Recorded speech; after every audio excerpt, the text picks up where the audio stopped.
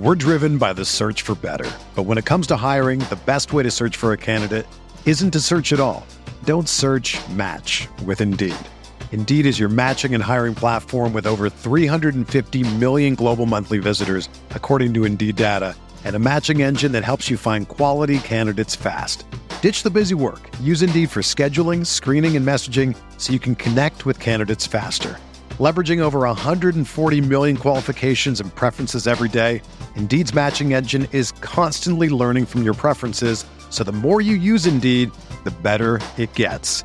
Join more than 3.5 million businesses worldwide that use Indeed to hire great talent fast. And listeners of this show will get a $75 sponsored job credit to get your jobs more visibility at Indeed.com/Blue Wire. Just go to Indeed.com/Blue Wire right now and support our show by saying that you heard about Indeed on this podcast. That's Indeed.com/Blue Wire. Terms and conditions apply. Need to hire? You need Indeed. Welcome into the RotoWire Fantasy Football Podcast. We're looking ahead to the 2022 draft season. We're going to break down some best ball, early ADP, because yes, we have already started drafting a little bit for next season. We're also going to get into Mario's Dynasty Watch series, maybe get into some free agent quarterbacks as well. So fun show ahead. Let's get it rolling.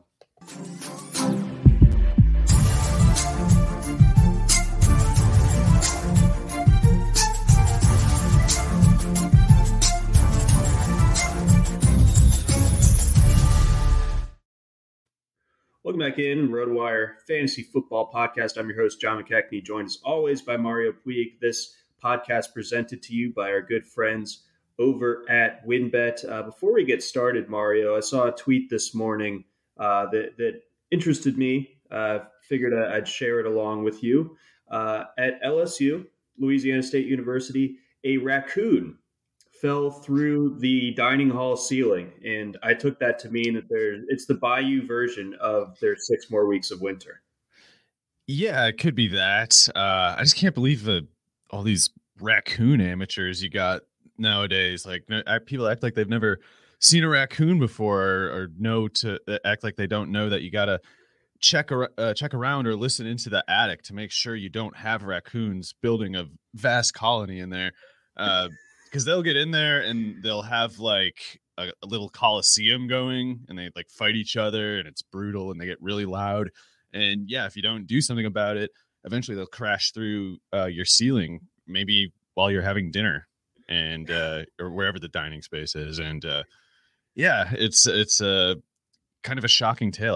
I thought LSU was a more respectable institution. They clearly got to pick up their dining services game. I remember being at Georgia, and the main like sales pitch during the orientation was how good their meal plan was, and it less focused on the academics and more just like you're going to eat really well here. It's like, all right, yeah, I'm good with that. Were they right? As long as it wasn't false advertising, I guess. Like, they actually were. Like, we had one dining hall that was like 24 hours during the week, so that was pretty sick. No, good UGA dining services, and no raccoons. No raccoons. Not nary even a squirrel was ever spotted in those fine spaces. But I digress. I just wanted to pass that along. But let's go ahead. Let's get rolling. So, myself, Mario, and I'm sure you're not far behind if you haven't already done one, but sicko such as myself has already done a best ball draft. It's not quite as involved as like what it once was, because on Underdog you can do those fast drafts, so it's really not like a huge time commitment. Right. But I went ahead and did one when I was bored on Tuesday night, and here's what I came up with.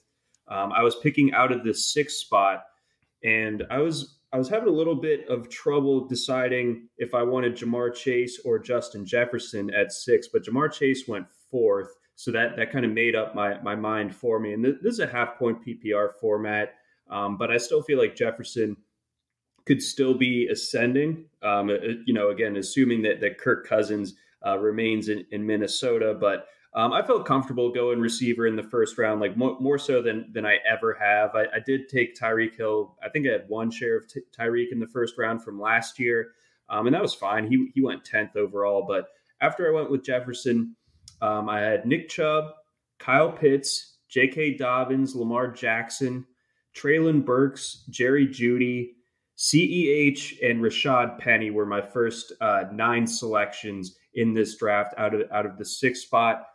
How'd I do?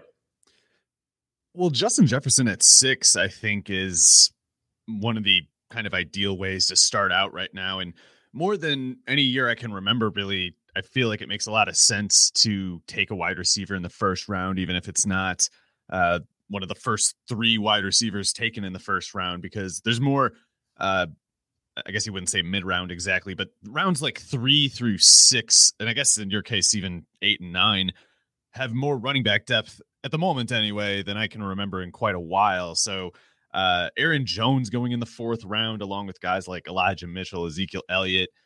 That's kind of one of the sweet spots, I think. And then also where you got Clyde Edwards-Helaire and Rashad Penny. That's kind of the sort of crew that I want at running back. Is like Chubb, Dobbins, Edwards-Helaire, Penny. That top 4 strikes me as totally good. Probably like, I don't know. I don't know how much it makes, how much it's worth like getting into like where it ranks in the league, but I think it's definitely good enough to win it, assuming you are hitting at the other spots that you need to, which Justin Jefferson at wide receiver and Kyle Pitts at tight end is a great start toward that end. Yeah, I thought so too. And yeah, to your point, you can feel a lot more comfortable. It's not really going contrarian to go receiver early and wait on running backs when you have guys like Elijah Mitchell, Aaron Jones, J.K. Dobbins in the 4th. Are you surprised at all at how far exactly Ezekiel Elliott fell? He was the 45th overall selection. And I'm surprised about a few things. Yeah, sorry. I'm surprised about a few things. This is, I think it's safe to say, interesting as these drafts happening right now might be, the ADP that they're showing, especially the next couple of weeks, is going to just completely get rearranged. I don't know, maybe within like a month even. I guess we'll see how the best ball offseason ecosystem looks this particular year. I can imagine it being like a little more intense every year, just because, every year there's more thirst, and earlier into the offseason, things start to get going, it seems, every year. So maybe we'll see some actual what do you call it, solidifying or whatever of the ADP, because some of these things are just I don't expect to see happen in any drafts that I'm in, like Aaron Jones in the 4th. I guess I understand like the Aaron Rodgers concern, but Aaron Jones is a good player. It's not like Aaron Rodgers made Aaron Jones. Aaron Rodgers couldn't make Jamal Williams happen, so they got a good offensive line. And if Rodgers does come back, there's no good basis for letting Aaron Jones, in my opinion, fall out of like the top. I don't know. I think he's justifiable in like the top 15 somewhere. So falling in the 4th round, along with Elijah Mitchell, and who I'm quite high on, by the way. I don't know if people think that like, oh, Trey Sermon might catch him next year, or they might draft somebody because he has bad draft capital. It's like, do you think Kyle Shanahan is really like, oh, I gotta find a way to spend more money at running back now that I have a 6th rounder who's a good starter? It's like I have to find a way to spend more there. It's like, no, he's gonna start Elijah Mitchell next year. So to me, Elijah Mitchell is more like I don't know. You don't need to take him in the 3rd or anything, because it's not like there weren't like wrong picks going ahead of him. It's I guess that's all that much more to the point of like, because I don't feel strongly about which running back is going.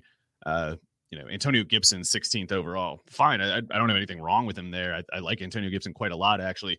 But why am I going to take him there if Alvin Kamara is going 22nd, if Aaron Jones is going 40-something, along with Mitchell, Ezekiel Elliott, and Dobbins? I'm still really high on Dobbins. So, I think it makes a lot of sense to kind of get those really good wide receivers and tight ends in those first sort of 3-4 rounds, and sort of take whoever falls at running back, because I don't know how you get like a strong reaction between that group, in the 4th round. I'll take any of those guys and be really happy with it. Totally. I mean, these are a lot of guys that are going in the 1st round, or at the worst, late second in a lot of cases. I mean, like you said, now we're seeing Alvin Kamara be a late second round selection. I guess we'll have to see about his court case, to be fair, because that stuff sounds really bad. Didn't seem good. And I know that they found like the third guy in that case who was a Chiefs He needs player. a friend to take the fall, basically, because he incriminated himself pretty bad with what he told the police. I attacked him because he was running away. Like, oh, no, you meant to say the opposite. He was running at you. That's what you got to say. I was running away.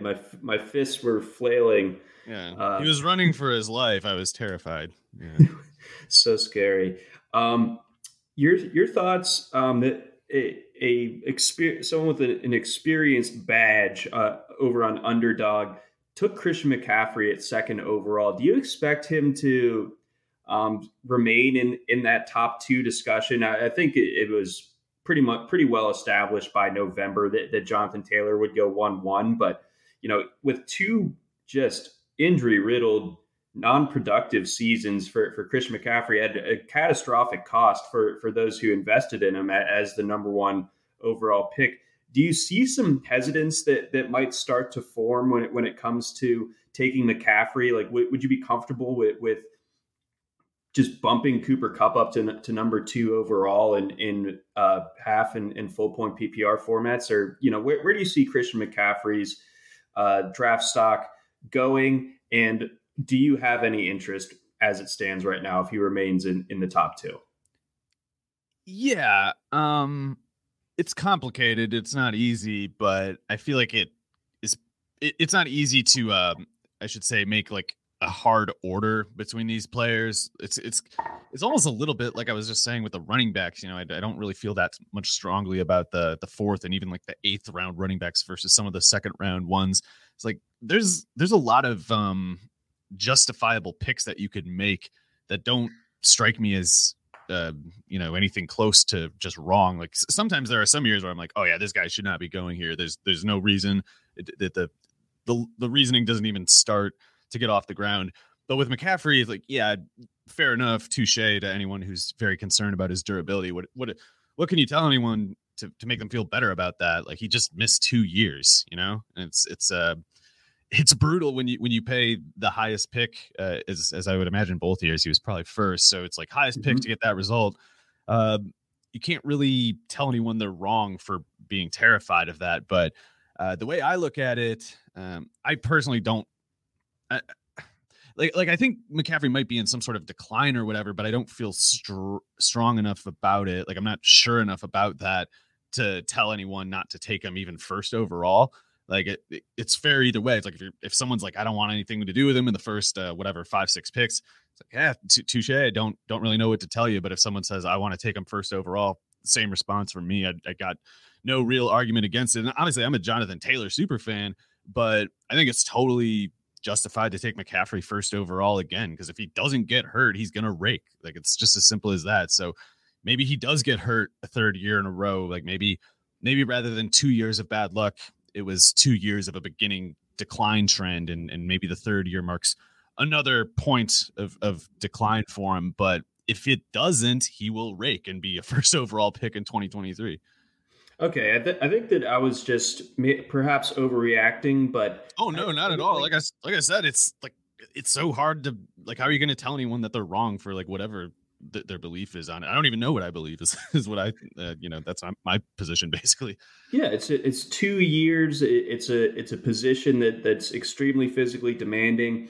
And, the old adage goes, like, you're durable until you're not. Like, McCaffrey had heavy workloads dating back to his time at Stanford, had an insane amount of touches in that great 2019 season, was good the year prior as well. And so you can totally see where that upside is. And it's going to be interesting to see. And I think it's going to be very much, the Scott Pianowski adage, like every draft is a snowflake, like they're all unique. So we're going to see some rooms that are less averse to McCaffrey. And obviously it's only going to matter for the first 5 or so slots in a given draft. But, I wouldn't be completely surprised if there are enough people turned off by these last 2 years and maybe comfortable enough with investing in like a Cooper Kupp or a Jamar Chase instead. But like you said, if you assume McCaffrey at 16 games, so not even 17, it's just one missed game, you're still probably getting a killer season out of that. Oh, absolutely. I guess the only other thing I can think of with McCaffrey is he will go higher in the tournament drafts and lower in the ones that more so resemble cash game payouts. Don't really know how to make the call on those leagues that are just like top 2, top 3, whatever, that are not in the big tournament. Still think it makes sense to take McCaffrey there, but you're going to see him definitely go more often first or second, higher in general in those big tournament leagues that they do, because in the event that McCaffrey doesn't get hurt, he's on, a lot of winning teams. And the other side of that same coin is, if you're a high volume best ball drafter, you'll want to sort of, I don't know what the magic number would be, but even if you're buying into McCaffrey at first or second overall, you'll want to keep track of kind of like your exposure percentage, and, maybe take the position of buying the price, maybe even buying aggressively up until you reach a certain percentage, and then hold off until you get some other drafts to diversify. And, if that number gets low enough, start buying again, if nothing bad has happened since, I guess. Yeah, that's a good way to put it. And I'm sure, we'll both be, well into, anywhere between 20 and 50 best balls, that maybe I'm being conservative. Yeah. By then I'll try not to know the number, whatever it is. So, just bear that in mind. I think that's a really, smart way to contextualize it. It's like McCaffrey, a good pick, but you don't want to go full, like 100% exposure. Let's see here. Moving onward. Let's see here. I got Lamar Jackson as my quarterback. He was, I think, the 5th quarterback taken, because we had Mahomes, we had Josh Allen for the QB1, Mahomes, Herbert the 3rd, Burrow the 4th, and Lamar Jackson the 5th. And I got him in the middle of the 5th round. And I was comfortable with that. And the way that I had built my roster to that point, I already had a tight end. I already had a couple of running backs. I could have gone with the receiver there. Gabriel Davis just went a few picks after that. I was surprised to see Amon-Ra St. Brown and Darnell Mooney go ahead of Gabriel Davis. I'm not totally sure what that's about, but we can talk about that in a second. But your thoughts on Lamar setting in at his new draft price? Yeah, I love the player, and I even love the personnel on that team, but I don't know what to make. I don't know how to balance, those points with what I think is a cripplingly bad offensive coordinator in Greg Roman. So I realize that the injuries to the running backs, and I guess trade in the case of Orlando Brown, offensive line got worse too. Maybe that stuff sort of like lessened the margin of error for Roman, but to me, Roman is the problem. And I think, especially when it's any time that they're playing a good defense, I worry about them getting outclassed, because Greg Roman is just he's just a big sitting duck. He's easy to take out. So that's Lamar's problem. Other quarterbacks don't have that problem. Some do. Some other quarterbacks have stupid coordinators. Of course, there's Kyler Murray and Dak Prescott. In the next round, they face very similar limitations, I think. But at 54, I guess in the 5th round, and especially in the case of a team like yours, where you already have, I would say anyway, already have running back, wide receiver, tight end accounted for. With that the case, it's like the concerns that I might have about Lamar kind of don't matter as much. It's like I worry about sticking my neck out to acquire him, but I don't think you're doing that at that spot. No, I don't think so either. And I was encouraged by basically pre-injury and pre-illness Lamar. He was starting to do things this past season that we hadn't seen in the past, like his ability to lead the offense to comebacks when they were trailing by 10 plus points. Like, we hadn't seen that yet from him, and he was able to do it. So I was impressed by that. Of course, things were unfortunate towards the end of the season, spraining his ankle against the Browns and missing that game against the Bears. And of course, just kind of being out for that stretch run of the season, that can kind of sour, some recency bias could sour it. As far as Roman goes, like, how do you kind of like conflate like the 2019 season that was just absurd versus, what we're seeing now and what we could see in 2022. Because like you mentioned, the offensive line was markedly worse last year. Like having to play Alejandro Villanueva is just a problem. Like that was apparent from the first game of the season against the Raiders that they were going to have struggles. Also, just having a completely, patchwork running back core. I think that they need to have Dobbins and Edwards, or, back in 2019, like the Ingram Edwards combo. They need to kind of have that, I think, for this offense to fully work. I know both guys are coming off season ending injuries, but if they're back to being productive and you have legitimate run threats from the running back position, does that help the offense a little bit more? Maybe, but as much as they lost something with the running back injuries and the general regression on the offensive line, it's also true that they had by far the best pass catching personnel they've ever had there in Baltimore, and the results got worse. So I don't even think it's really that much personnel related. Like I think so that 2019 season, the MVP Lamar season, I think that sort of result happens even if 2020 Alejandro Villanueva is starting and if the running backs are, the guys last year, because what happened, in my opinion, is not so much that any of the player reps got worse in the time in between. It's that defenses adjusted to what they were showing. And the 2019 MVP season, it was a blindside. They didn't know what to do. They were in the middle of these games. Everything's going wrong. They can't catch Lamar, and they don't understand how to deal with these threats that he's posing that no other quarterback ever has. And after 2-3 years of looking at it and being like, how do we stop this? They found a couple clues, and they changed their approach to adjust to what the Ravens were putting up, and Greg Roman did not counter adjust. Greg Roman was found out, and that's it. That's how he works. He goes to a place, he has some amount of initial success, and he's good at installing, I guess, like the basic principles of especially like the run concepts that they use.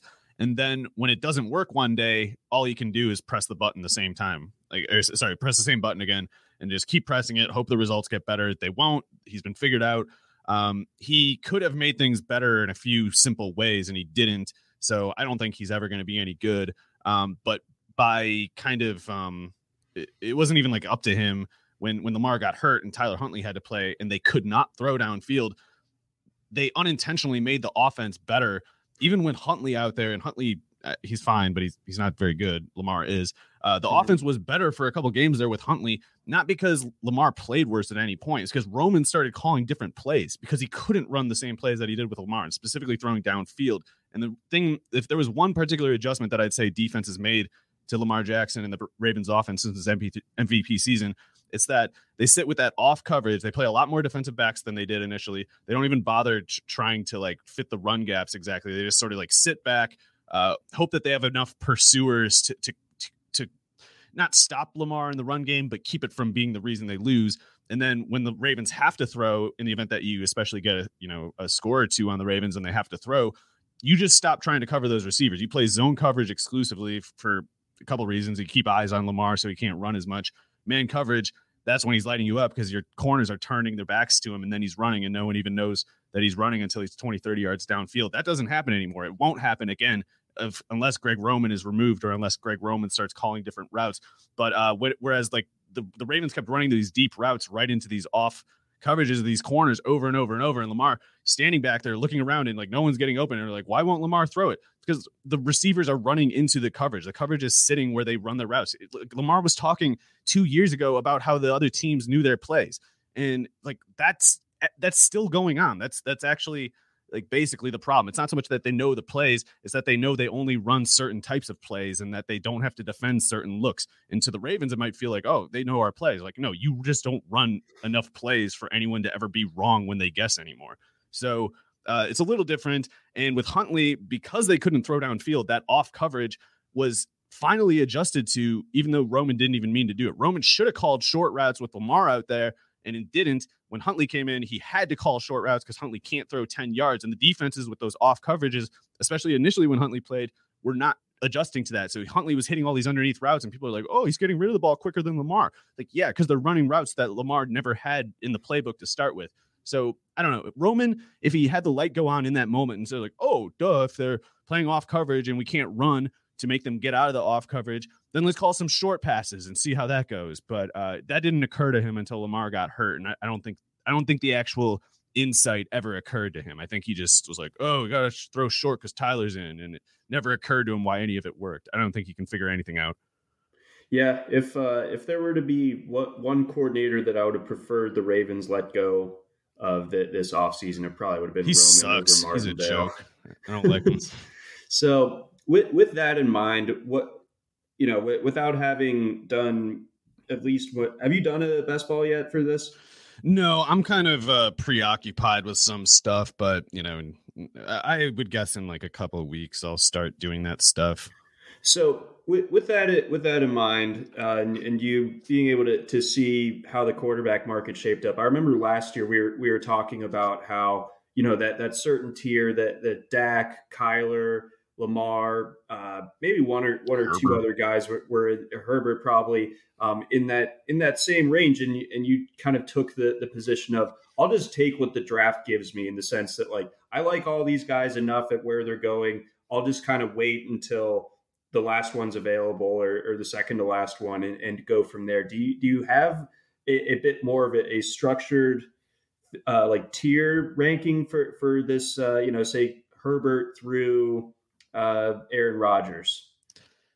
Yeah, I don't know. It's tough. And looking at the board as it shook out in your case, like Josh Allen going 23rd when Mahomes doesn't go till 34th. And then the third quarterback is Herbert at 40. It's like, I don't really like any of those prices. I guess Mahomes is my favorite of those because I'm higher on Herbert than most people, but I don't think he should be going within like 5 picks of Mahomes exactly. And meanwhile, I don't feel strongly enough about anyone being the quarterback one to take them, whatever this is, 11 picks before the second quarterback. So I don't see anything that I obviously like, but then even in the cheaper cases of like these 6th round guys, Kyler, Dak, I like them both. And I'll probably take them both in that range, but it's not like I'll be super confident about it because just like Greg Roman with the Ravens, like Mike McCarthy is a buffoon with Dallas or Kellen Moore, whoever's fault it is. And Cliff Kingsbury, just an oaf for the Cardinals and Kyler Murray and Dak can't do anything about that. So it's like, it's great that they're good players and even have some talent around them, but like they're going to get 80% returns relative to their talent, and other players are going to get 100% or sometimes more, when they actually have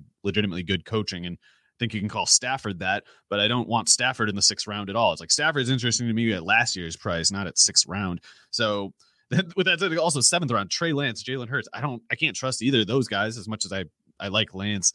I can't trust him for anything right now. So quarterback looks like a minefield to me. I do like, I think your 54 for Lamar price, the best out of all of them here, followed by, I guess, Mahomes at 34. But yeah, it's tough. And the other thing too, John, if you look through the rest of your draft, it's not easy to get depth. Like it's really easy to end up with liabilities at quarterback the way this one turned out. Like you got it's like Derek Carr going in the 11th round now, Trevor Lawrence. I like Trevor too, but in the 10th round, it's like, it's not somewhere I want to be taking him especially at least until they hopefully add some decent pass catchers on that team. It's like all across the Malik Willis at 134 in the 12th round with Daniel Jones. Like those two are your 12th round options. It's like, maybe you really do want to get quarterback tied up by like the 9th round or something. I don't know what to do there. Yeah, dude. I mean, it's messy. And like you said, Willis, yeah, like it. I think there's a very strong chance that he's the first quarterback off the board. Yeah. But, at this point, I'm not taking, I guess I might take him over Daniel Jones, but I would feel gross about both. Is Carson Wentz going in the 15th? Like, we don't know that guy's going to play in 2022. There's a lot of just total landmines, like some players that I think in the draft is like, I'm not saying they're bad picks. It's like, you got to take a quarterback eventually. And it's like, if you're going through the whole draft, like, oh, not a good deal. Like, eventually you got to take somebody. So I understand why, but it's like repeatedly these quarterback picks, you're seeing people take on a lot of risk without, in my opinion, all that much upside and with none of the risk baked into the price. It's like, you don't get any bargains for all these problems you're getting. No, you really don't. You contextualize it with Kyler and Dak, but you can extrapolate. I guess I need to get further. them. I guess I'm like, I just have to make that pick, and I'm like, oh, gross, but it's the least gross ones to me, I guess. Yeah, because I mean, Trey Lance is, leap of faith kind of, even though, we like what he has in his tool bag, but, you just don't know with him, entering presumably his first year as the full-time starter. Jalen Hurts just shows that he has the limitations, shows that he has, he can give you a decent floor, but I don't think that he has that many weeks that really are like those quote unquote spike weeks. So I'm not super in on him. I'll be interested to see though if the Eagles continue to add to their group of pass catchers. But when it comes to Lawrence, how shook should we be from last year? And now the fact that Urban's gone and that they're airing the place out, getting rid of all the stench left behind by the Urban regime. Do you think that there's reason to be bullish on Trevor Lawrence, or do you think that this is a spot where you should continue to just kind of let him fall to 10th, 11th, 12th, something like that? So I went into this offseason expecting to buy Trevor Lawrence, as I mistakenly did last year. But that was largely too because I figured everyone was going to be so low on him, and maybe in a draft that you're not in, maybe Lawrence will fall into that like 15th round range. And if he falls past the 12th, I'll buy in bulk again. I don't care. When I even watch like disaster tape from Lawrence's rookie year, the whole time I'm just thinking like, this guy is awesome. This guy is so good. I can't believe the numbers, and I can't believe how inept and negligent of a person Urban Meyer must be to get the results that he did. But I like I said, I'm not lying either. Like, I'm not just trying to lie to myself. Like I watched these Trevor incomplete passes, these Trevor, not so much the interceptions. You can't really think those look good, but these plays, especially these drop passes and stuff, it's like he makes so many throws that basically nobody can make.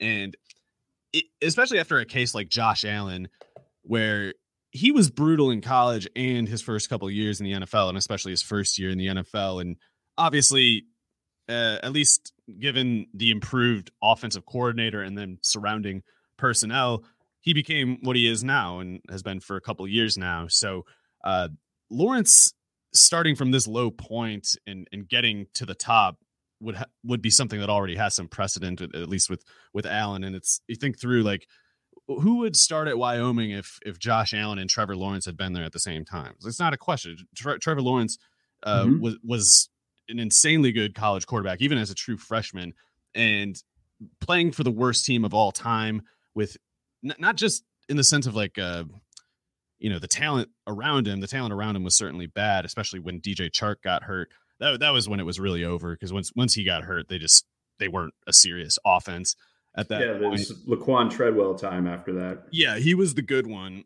They got to get rid of Marvin Jones too. He apparently doesn't think Trevor is good, but that's not true. And it's kind of like, oh man, I used to think you were smart, Marvin. But yeah, it's like watching Urban Meyer just create the most memorable, circus aflame that anyone has ever seen, and just looking like, oh man, that was a bad look for Trevor, not fixing that ridiculous train wreck single-handedly. That's ridiculous. But yeah, I think as much as I'm saying I'm surprised at Trevor going in the 10th, and I didn't really expect to or want to do that, I will definitely take him there over Malik Willis before like the 15th round, or Daniel Jones in pretty much any round. Zach Wilson, Tannehill, not really interested in them. So how about toss up Lawrence or Justin Fields? So Fields is definitely a better runner than Lawrence. I don't know. I don't have a problem with the price. Fields went 100th overall, and you got Lawrence at 115th. It's like, I guess I'd prefer the 115 for Lawrence option, but especially with some of these other, like if Daniel Jones is going in the 12th, then Justin Fields in the 9th is totally reasonable. Right. When adjusting for inflation, I guess. Yeah. So it's tricky. Listener Mark chimed in saying he's tried to get Trevor Lawrence in a bunch of different spots, and there's no discount. It seems like can't find any deal on him. So maybe this is the case of people not being fooled by what they saw in what was a disastrous rookie season and sticking to their analysis of who Trevor Lawrence is as a player. Well, I guess that might also be, though, that like the people who are likely to own him were likely among the highest on him in the first place, and therefore like the least likely to panic so much over the rookie year. But you see a lot of people who are rather smart even talking about Trevor Lawrence on Twitter and saying like, this is so bad. No one's ever been this bad. And look at really bad look for his rookie year and such. And I think at once it's understandable, certainly it looked bad enough. You could just watch it happen and get the point. The numbers make the points even clearer yet. But I think people need to accept that sometimes these numbers just don't mean anything. And sometimes more than any other case, rookie year underclassmen quarterback numbers don't mean anything. And especially when the entire team around him is like not a serious professional operation or anything close to it. So I get it, but it's kind of frustrating to me when, like, we're just talking about the Josh Allen case. Like, if you're not prepared to say Josh Allen actually still sucks when he had the rookie year and even the year after that he did, then you can still certainly take the concern of Trevor Lawrence's rookie year and account for it. But to say that it's actually a reflection of him rather than just an imperfect bit of, barely applicable data point, like that's just not a reasonable frame. Like you need to understand that quarterback play is dependent on so many things. And especially when you're an underclassman rookie, it's like Mac Jones is probably like 2 years older than Trevor Lawrence. And like, just think through, even with that same cursed Jaguars 2021 team, it's like if Trevor Lawrence is 2 years from now playing in that same scenario, the results are a lot better too, So there's a lot of context and perspective that you have to keep in mind. And we want there to be clear meaning in certain things where it just doesn't actually exist. And when we reach for it and try to figure things out that we can't, it's basically like almost like a hubris kind of thing. But I am still in any case high on Lawrence just because certainly love the college production. That stuff is, all-time good stuff. But the basic deal is when I watch him play, I'm constantly thinking like, I've never seen anyone do that. It's constantly. So I still think he's going to be a top 5 quarterback very soon. I do too. And I think you can say that not all first overall picks are created equal, but also not all teams that get the number 1 overall pick are created equal. Like sometimes a team has a very down year, kind of made sure that they ended up securing that number 1 spot. It was well earned from Jacksonville in both 2020 and this past year. So that it's a special kind of teal colored dumpster fire there. I do like Doug Peterson. It's insane how dysfunctional the Jaguars are, and the Trent Baalke thing is still really disheartening. Shad Khan is still an incredibly stupid person, but given how stupid Shad Khan is and how vile and toxic just the sludge man that Trent Baalke is, it's a miracle that they were able to get Doug Peterson in there. Like I wanted Byron Leftwich definitely, but Doug Peterson was a lot better of an outcome than I thought was possible the way things were going. Yeah, 100%. So, that should stop the bleeding in a lot of ways and just kind of give Trevor something to work with in year 2. Before we get on to our next topic here, I got a message from our friends over at Blue Wire. We're driven by the search for better. But when it comes to hiring, the best way to search for a candidate isn't to search at all. Don't search, match with Indeed. Indeed is your matching and hiring platform with over 350 million global monthly visitors, according to Indeed data, and a matching engine that helps you find quality candidates fast. Ditch the busy work. Use Indeed for scheduling, screening, and messaging so you can connect with candidates faster.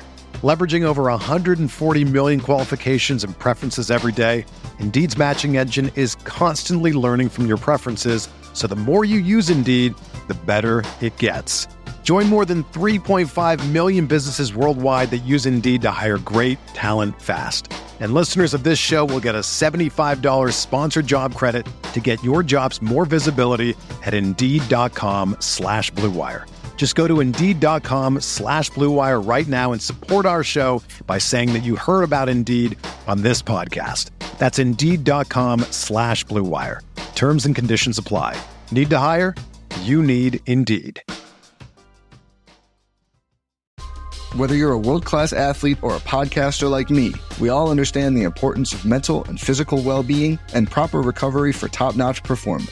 That's why I'm excited that Unified Healing is sponsoring this podcast. Unified Healing is a new and super innovative global network of wellness centers powered by Energy Enhancement System, or EE System. If you haven't heard of the EE System, you'll want to listen up. This technology promotes wellness, deep relaxation, purification, and rejuvenation. In hundreds of locations across the globe, access to a center is easy and affordable. Interested in experiencing the EE System technology for yourself? Go to unifiedhealing.com/Blue Wire to learn more and find a center near you. That's UNIFYDhealing.com/Blue Wire. No material or testimonials on the Unified Healing website are intended to be viewed as medical advice or a substitute for professional medical advice, diagnosis, or treatment. Always seek the advice of your physician or other qualified healthcare provider with any questions you may have regarding a medical condition or treatment and before undertaking a new healthcare regimen, including EE System. When you need mealtime inspiration, it's worth shopping Kroger, where you'll find over 30,000 mouth-watering choices that excite your inner foodie. And no matter what tasty choice you make, you'll enjoy our everyday low prices, plus extra ways to save, like digital coupons worth over $600 each week. You can also save up to $1 off per gallon at the pump with fuel points. More savings and more inspiring flavors make shopping Kroger worth it every time. Kroger, fresh for everyone. Fuel restrictions apply. And we've also got a message from our friends over at WynnBET. WynnBET is now the exclusive sponsor for RotoWire's fantasy podcast. WynnBET brings you all the latest action with a user-friendly interface, moneyline bets, boosted parlays, over-unders, round robins, live betting, and so much more at your fingertips. Want a break from sports betting? Head into WynnBET's digital casino and take a spin on roulette. Double down in blackjack, slam the slots, or try your hand at Baccarat. WynnBET is currently available in 9 states, expanding: Arizona, Colorado, Indiana, Louisiana, Michigan, New Jersey, New York, Tennessee, and Virginia, while rapidly expanding. At WynnBET, the possibilities are limitless. Register for WynnBET today, make a qualifying deposit, and wager to receive $200 in free bets. Promotion may vary by state. Download WynnBET now. That's WYNNBET. WynnBET, the exclusive partner for RotoWire's fantasy podcast. All right, Mario. So we're gonna get onto a running back selection that I made in this one and kind of dovetail it, because I had already gotten a couple of starting running backs in Nick Chubb and J.K. Dobbins in the second and fourth rounds respectively. But when I saw that Clyde Edwards-Helaire was available in the 8th and that Rashad Penny might make it back to me in the 9th, those were values that I simply couldn't pass up, and especially considering that, I could have gone with a Dalton Schultz, a Juju Smith-Schuster, Allen Robinson, or what's left of him, Christian Kirk, Adam Thielen. I'm just gonna be a little bit running back heavy if the drafts continue to shape up that way. But your thoughts on CEH's free fall and Penny's new ADP before we start diving in a little bit deeper on Penny? Well, I like both of the picks, and it's not that I look through the other running back picks immediately before Edwards-Helaire and Penny and look at that and say like, oh, this was, terrible, indefensible. I don't really think any of the picks are so bad ahead of him, but there's no good reason to be taking Devin Singletary ahead of Clyde Edwards-Helaire, in my opinion. Like, we already did this with Singletary after his rookie year too. Like, he had a couple big games at the end of the year, burned out afterward because he isn't actually good. He's just a backup. And the Bills, for some reason, like him, which is fine, but they won't like him as much when he has the same regression he did the first time and starts fumbling like he always has and starts dropping passes like he always has. So taking Singletary, granted in the 7th, I was expecting him almost to go in like the 3rd, because I remember hearing Jeff and Chris talking about Singletary going in the 3rd. Like, don't take Singletary in the 3rd. Don't take him. Don't do it. Don't take him ahead of Edwards-Helaire or Rashad Penny. it's just so funny, the lack of perspective that people have, and like just kind of the bad memory in general that people have. Don't get me wrong, it's concerning that Andy Reid uses Edwards-Helaire the way he does. Andy Reid is kind of out of his mind in a lot of ways. The ways that he handles his personnel is completely indefensible. It really hurts the Chiefs what he does. So yeah, it's not good to see Edwards-Helaire playing behind McKinnon in those playoffs there, but McKinnon was playing on a veteran minimum. It was against the rules for the Chiefs to pay him less than they did, and no one else was willing to pay a dollar more. They didn't use him all year until week 17. He had a big game against the Steelers, who had the worst run defense in the NFL. And on that basis, Andy Reid decided, we got to go with McKinnon. I guess McKinnon's the best one. He wasn't for 16 weeks. In fact, I couldn't get him on the field. I was putting Derek Gore on the field and Darrell Williams ahead of him. But now he's the best one. Now, at once, like, Andy Reid seemed to sincerely believe that, but the second part is, obviously it's not true. And if it's obviously not true, we have to consider the possibility that Reid has that sort of light bulb go on eventually. And Clyde Edwards-Helaire, try to remember the way people talked about him after his first two games. Try to remember the way they talked about him going into his rookie year. You had people telling other people they were morons for not taking him in the top five overall picks, rather. And then, he has two big games, gets hurt a couple times, and now people are like, he's worse than McKinnon. He's worse than the guy that Kyle Shanahan basically cut to make room for JaMychal Hasty. He's worse than a guy that was a healthy scratch basically for 4 months. It's like, no, something else might have changed, and it's not a good sign that Reid used McKinnon ahead. But he used McKinnon ahead of him because he had a big game in a setting. While Clyde Edwards-Helaire was hurt, by the way, he had a big game against the Steelers. It's like, if Edwards-Helaire wasn't hurt, Edwards-Helaire has the big game. And Andy Reid stupidly thinks instead, like, I guess we can't use McKinnon. I realize that it's not good, but understand how flimsy the basis is and see how easily that all can just have never happened at all. Anyway, Edwards-Helaire is still fine. The injuries are concerning. It's something we should have kind of expected as a risk, being 5'7", 204 or whatever he is, and especially the way they were using him as those first few games his rookie year, just giving him like 20 carries every game. He never should have been into the teeth of the line. Yeah, he should have been all along like a 13, 14 carry, 4 or 5 catch kind of running back. And I know the pass catching thing, people are going to look at his stats and just say, like, he's bad at it, though. Look how bad his numbers are compared to McKinnon and Darrell Williams. Like, go watch the tape of those guys. The defense doesn't cover Darrell Williams. When Clyde Edwards-Helaire gets a target, there's a linebacker there. That's why he gets less yardage. Because Darrell Williams catches the ball, there's nobody there. There's nobody there for McKinnon either, because they don't care, because they're not good. So the Chiefs system, this was the problem with Kareem Hunt and Damian Williams previously, of course. People have such a hard time like taking away any sort of signal from the outcomes of that backfield. Like they're constantly making just backward conclusions. And anyone who believes that there's a serious question about like who's the better player between McKinnon and Clyde Edwards-Helaire is one of the people who are confused by it. There we have it. So that's good contextualizing there when it comes to McKinnon. Understandable, like you said, that we're seeing CEH's price range fall down. He was like a mid third rounder, late second rounder a year ago. Yeah, and even if McKinnon goes into this next year, if they do re-sign him and he does somehow go into week 1 as like the lead running back, he will burn out. He cannot play 400 snaps. It won't last. He will not play in November if he plays 40 snaps a game in September and October. It won't happen. So yeah. If you want to get the starting Chiefs running back in the 8th round, maybe you can convince yourself of taking Edwards-Helaire this year.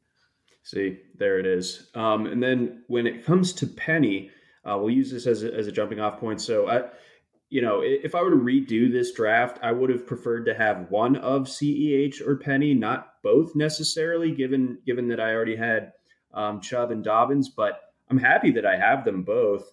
And in Penny's case, he kind of comes out of just the abyss late in the season this year after Chris Carson, who you've talked about basically since Carson became a thing, where he runs so hard that he gets himself banged up. Penny, of course, hasn't had the cleanest bill of health during his NFL career either, but he looked impressive. He looked like a guy where it's like, oh yeah, like he was a first round pick down the stretch there. So, Your thoughts on him, where his trajectory is going? Does he stick in Seattle? If he does, what does that mean for the him and Carson split? Or, what are some potential landing spots?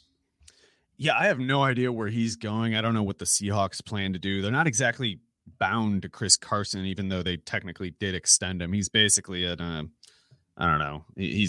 They're almost like leasing Carson more than they're like truly signed to him. They can get rid of him if they want. Penny's durability is the one concern with him, I think. And it's funny. He was another case where you just could not get people to look at him with any sort of perspective at all. People just thought, oh, he sucks. I even know like a Seahawks fan who's telling me before the year, like, he's the worst one. He's worse than DJ Dallas and Alex Collins. And this is someone who's actually knows a lot about football, mind you. Mm-hmm.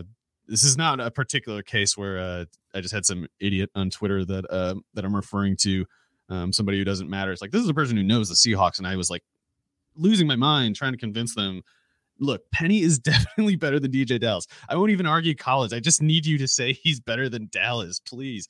It wouldn't do it. Anyway, Penny was a guy who had a lot of people bitter at him for so many reasons. There's the people who just hate running backs. They hated him because he went in the first round. There's the people who the Seahawks fans who were just kind of like bitter, like, why did we use a first round pick on him when we had Chris Carson? Which was a fair point, by the way. Also a fair criticism of that pick was that they took him ahead of Nick Chubb, which I'm a big Rashad Penny fan, but you shouldn't take him ahead of Nick Chubb. That was something we could have told them even at the time. Those are the only reasonable criticisms of that pick, though. Like, Penny was a very good prospect. Some people didn't think so because they were confused or looking at something that didn't matter. I don't know what it was. Penny grades well as a prospect for the exact same reasons that players like Chubb and Jonathan Taylor do. And I don't know how some people from afar might imagine my process. I don't know if they imagine me doing some elaborate procedures or whatever, but I don't. Pouring beakers into other beakers. Yes, there's a montage, and I'm doing all kinds of stuff. No, it's actually very simple. I basically just kind of click descend on just like speed and production, like that's about it. And Rashad Penny was just completely insane at San Diego State. Like, he might have been the most explosive running back pretty much in college history, or at least his final year there. We'll never see anything like it, or at least I wouldn't imagine it. Running for 2,248 yards and 23 touchdowns at 7.8 yards per carry. That's completely insane. I don't know how to compare it to anything. And the whole time he's doing that, by the way, he's returning kickoffs for touchdowns all the time too. Like, he returns 7 kickoffs for touchdowns on 81 attempts. Penny is really good at running away from people. He showed that at San Diego State. Then he ran a 4.46 40 at over 220 pounds. So Jonathan Taylor runs for tons of yards. He's pushing 230. He's well over 220, running the 4.39. That's an illustration of how, the gap between Taylor and Penny is basically like Taylor was about as productive, but he's more toolsy. Also, he's probably a little bit harder of a worker. But Penny basically is that same genre of player. He's just big, fast, runs for touchdowns all the time, runs for tons of yards all the time. And he ran very effectively with the Seahawks too, when he wasn't hurt. Like, the rushing average, the big plays, it was all there. But people, in addition to the people who hated him for, the previous coalition members that I named, this new group of people started hating him because he was not coming through as a fantasy sleeper. So you got this third group of people who just hate Rashad Penny. The first two groups just were mad no matter what. The third group didn't care that Penny was very efficient and explosive because he didn't have the volume. So there's all these people hating him for different reasons. All of them are kind of full of it, in my opinion. And the whole time it was just like, if he just stops getting hurt, he should be very good, because he already did it. When he wasn't hurt before, he was already good. So this isn't complicated. I'm picturing like from The Dark Knight when the Joker walks in on the criminals all having their like lunchtime meeting in that kitchen. I'm just picturing like that, but they're just the coalition of Rashad Penny haters. Like, just the insufferable people who get mad. Yeah, there's so many insufferable people now who just get mad at players for all these different reasons. You see Mecole gets a lot of it really bad too, because it's like the Hakeem Butler hive hates him. The people who wish that they had taken DK Metcalf hate him. The people who draft him in fantasy hate him for not being good.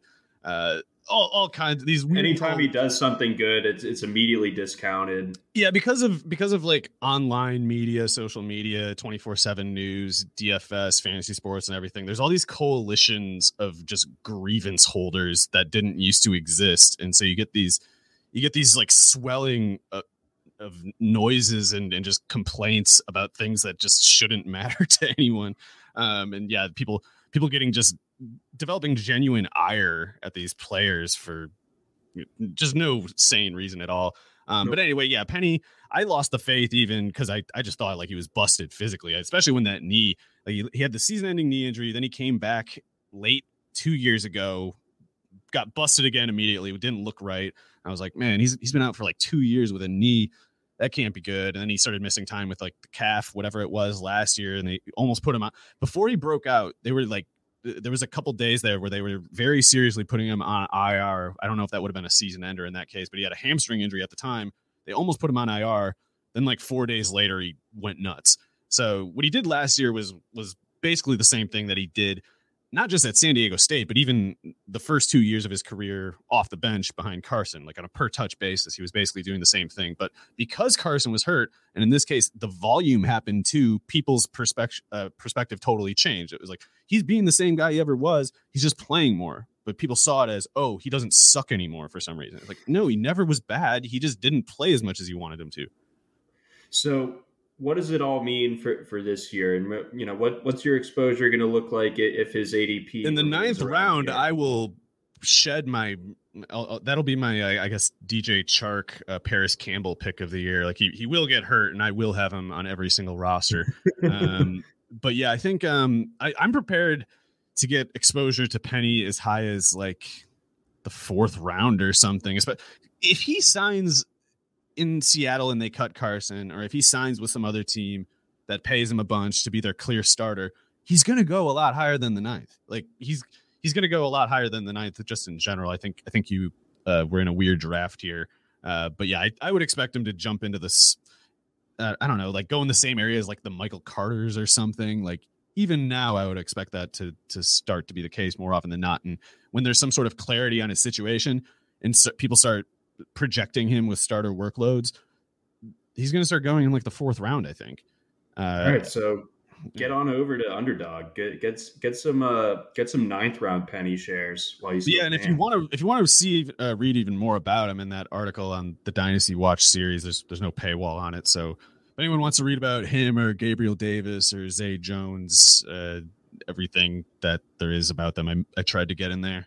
All right, I will throw the link to that in the show notes. So if you're listening to this on the podcast, go ahead, look at the show notes or the details, and I'll have the link to Mario's article in there. Mario, before we sign off, let's take it. You know, we only got a handful of minutes left here, but take a gander at this free agent quarterback class, because we have an interesting like confluence of things going on where for the first time in a couple of years, we don't have a strong group of, I know the 2019 draft, it didn't pan out well as far as the quarterbacks went for the most part. But, beyond that, we've gone into draft season thinking that there are at least a handful of potential franchise guys. I don't know if there really is even one of them in this particular class. And now we have, the Rodgers drama in Green Bay, Russell Wilson in Seattle. We also have Big Ben retiring. We have Tom Brady retiring. So these are a lot of, kind of open spots now. And I don't know if there's enough players in the musical chairs to fill them all. Yeah, I expressed some doubt about Malik Willis in previous podcasts, and I still don't really know what his deal is, but I should say I maybe was too dismissive of him because I don't know. I mean, he had some really brutal tape and some brutal numbers at Liberty, but it's not as if it was half as bad as what Josh Allen put up at Wyoming. So if there is a such thing as a guy just getting held back by his surrounding team, and if having a certain sum of arm strength and athleticism really does make you just thrive in the NFL, even after struggling in college, maybe Willis is one of those guys. but he's like the only one. Even then, I hate this quarterback class so much. So guys like Jameis Winston, Marcus Mariota, Mitchell Trubisky, all as free pickups in free agency, I think are clearly better options than pretty much every non-Willis, and maybe like another one. Maybe there's another decent one in there somewhere. I don't really know. But that's how I would approach it if I was a team that needed a quarterback this offseason. I'd just be like, we're going to go get Mariota, Winston, and even Trubisky. I would like Trubisky is bad, of course, but he was really good at North Carolina. Not that Sam Howell wasn't, but I don't think that Howell conventionally grades better than Trubisky did as a prospect. So if you can not spend a first round pick to get a similar caliber of prospect who now has the advantage of being a veteran rather than a raw rookie, I'm pretty interested in all those free agent guys, even if you're not pinning a 4-year plan on them, but they're cheap right now, and we know they can do something. No, exactly. So yeah, it will be interesting to see how the markets shape up for those kind of veteran backup types. Do you see Mariota potentially getting some interest as a starter? I hope so, because I'm insane, so I still think he's better than Ryan Tannehill. But like, it's true. I'm not crazy on this one. Mariota just had a bad elbow and basically got benched before they started A.J. Brown. And if they just started A.J. Brown all year, I don't even think Tannehill happens at all in Tennessee. So I like Mariota, and there's a little bit of like the fantasy bias, I guess, egging me on, because if Marcus Mariota is starting, Marcus Mariota is probably running quite a bit and getting fantasy point totals that even outpace whatever actual quality of play he might put on the field. And I incidentally still think he probably is pretty good, or at least like if Rodgers gets traded, or sorry, whatever happens, I don't even remember if he's a free agent or what his situation is technically. But like if Rodgers is gone and you're Matt LaFleur, wouldn't you much rather have Mariota starting than Jordan Love? Like, I don't know. There's a bunch of places where I can imagine Mariota stepping in and having like a surprisingly decent supporting cast. But yeah, admittedly, I guess it's not likely to happen for all of him, Trubisky, Jameis. So I was on the radio in Louisiana this week, and they were just kind of like kicking the tires, a little bit of pre-free agency stuff, and they floated the idea to me, and obviously that they're mostly Saints centric when it comes to their NFL discussion when it's not the regular season, and the idea was basically, what do you think the Saints would have to give up for Jordan Love right now? Well, if LaFleur wants Mariota, then probably not that much at all. But let's see, he's 2 years into his contract. You probably don't want to go on that 5th-year option because so you got 1 year maybe to find out if you want to go into that very expensive 5th year with Love. I don't know if you could get more than a 4th. Like I don't know if anyone would be willing to pay it, but I don't think they can get more than a 4th, probably something like that. So that little, it wasn't a good pick, actually. No. They shouldn't have done it, as it turns out. You don't say.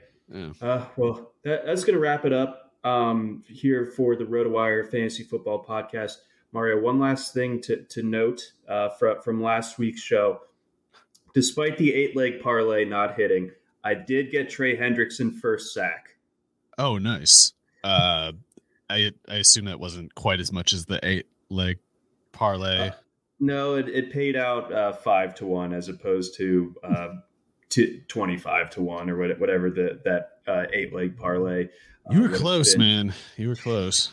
Just a couple of, or it was 250-1. It was, I think, like only like 3 of the legs hit. So yeah, my octopus was not fully formed. Oh yeah, what the hell? I forgot to get outraged that there was no octopus. Then Jim Coventry on the Twitter Spaces later Thursday explained what an actual octopus is in the gambling sense for what it was being bet on. Essentially, you have to score a touchdown and then also get the ensuing 2-point conversion. We were not betting on a living octopus. See, they need to be more clear with that next time. Like because otherwise. So if someone had thrown a live octopus on the field, they would have said that doesn't count because it's not the bet. It's like, well, the question simply states, will there be an octopus? That is an octopus, so it would have been a whole mess. It would have been a great bit of case law if they didn't pay out on that and someone successfully lobbed a sea creature on the field.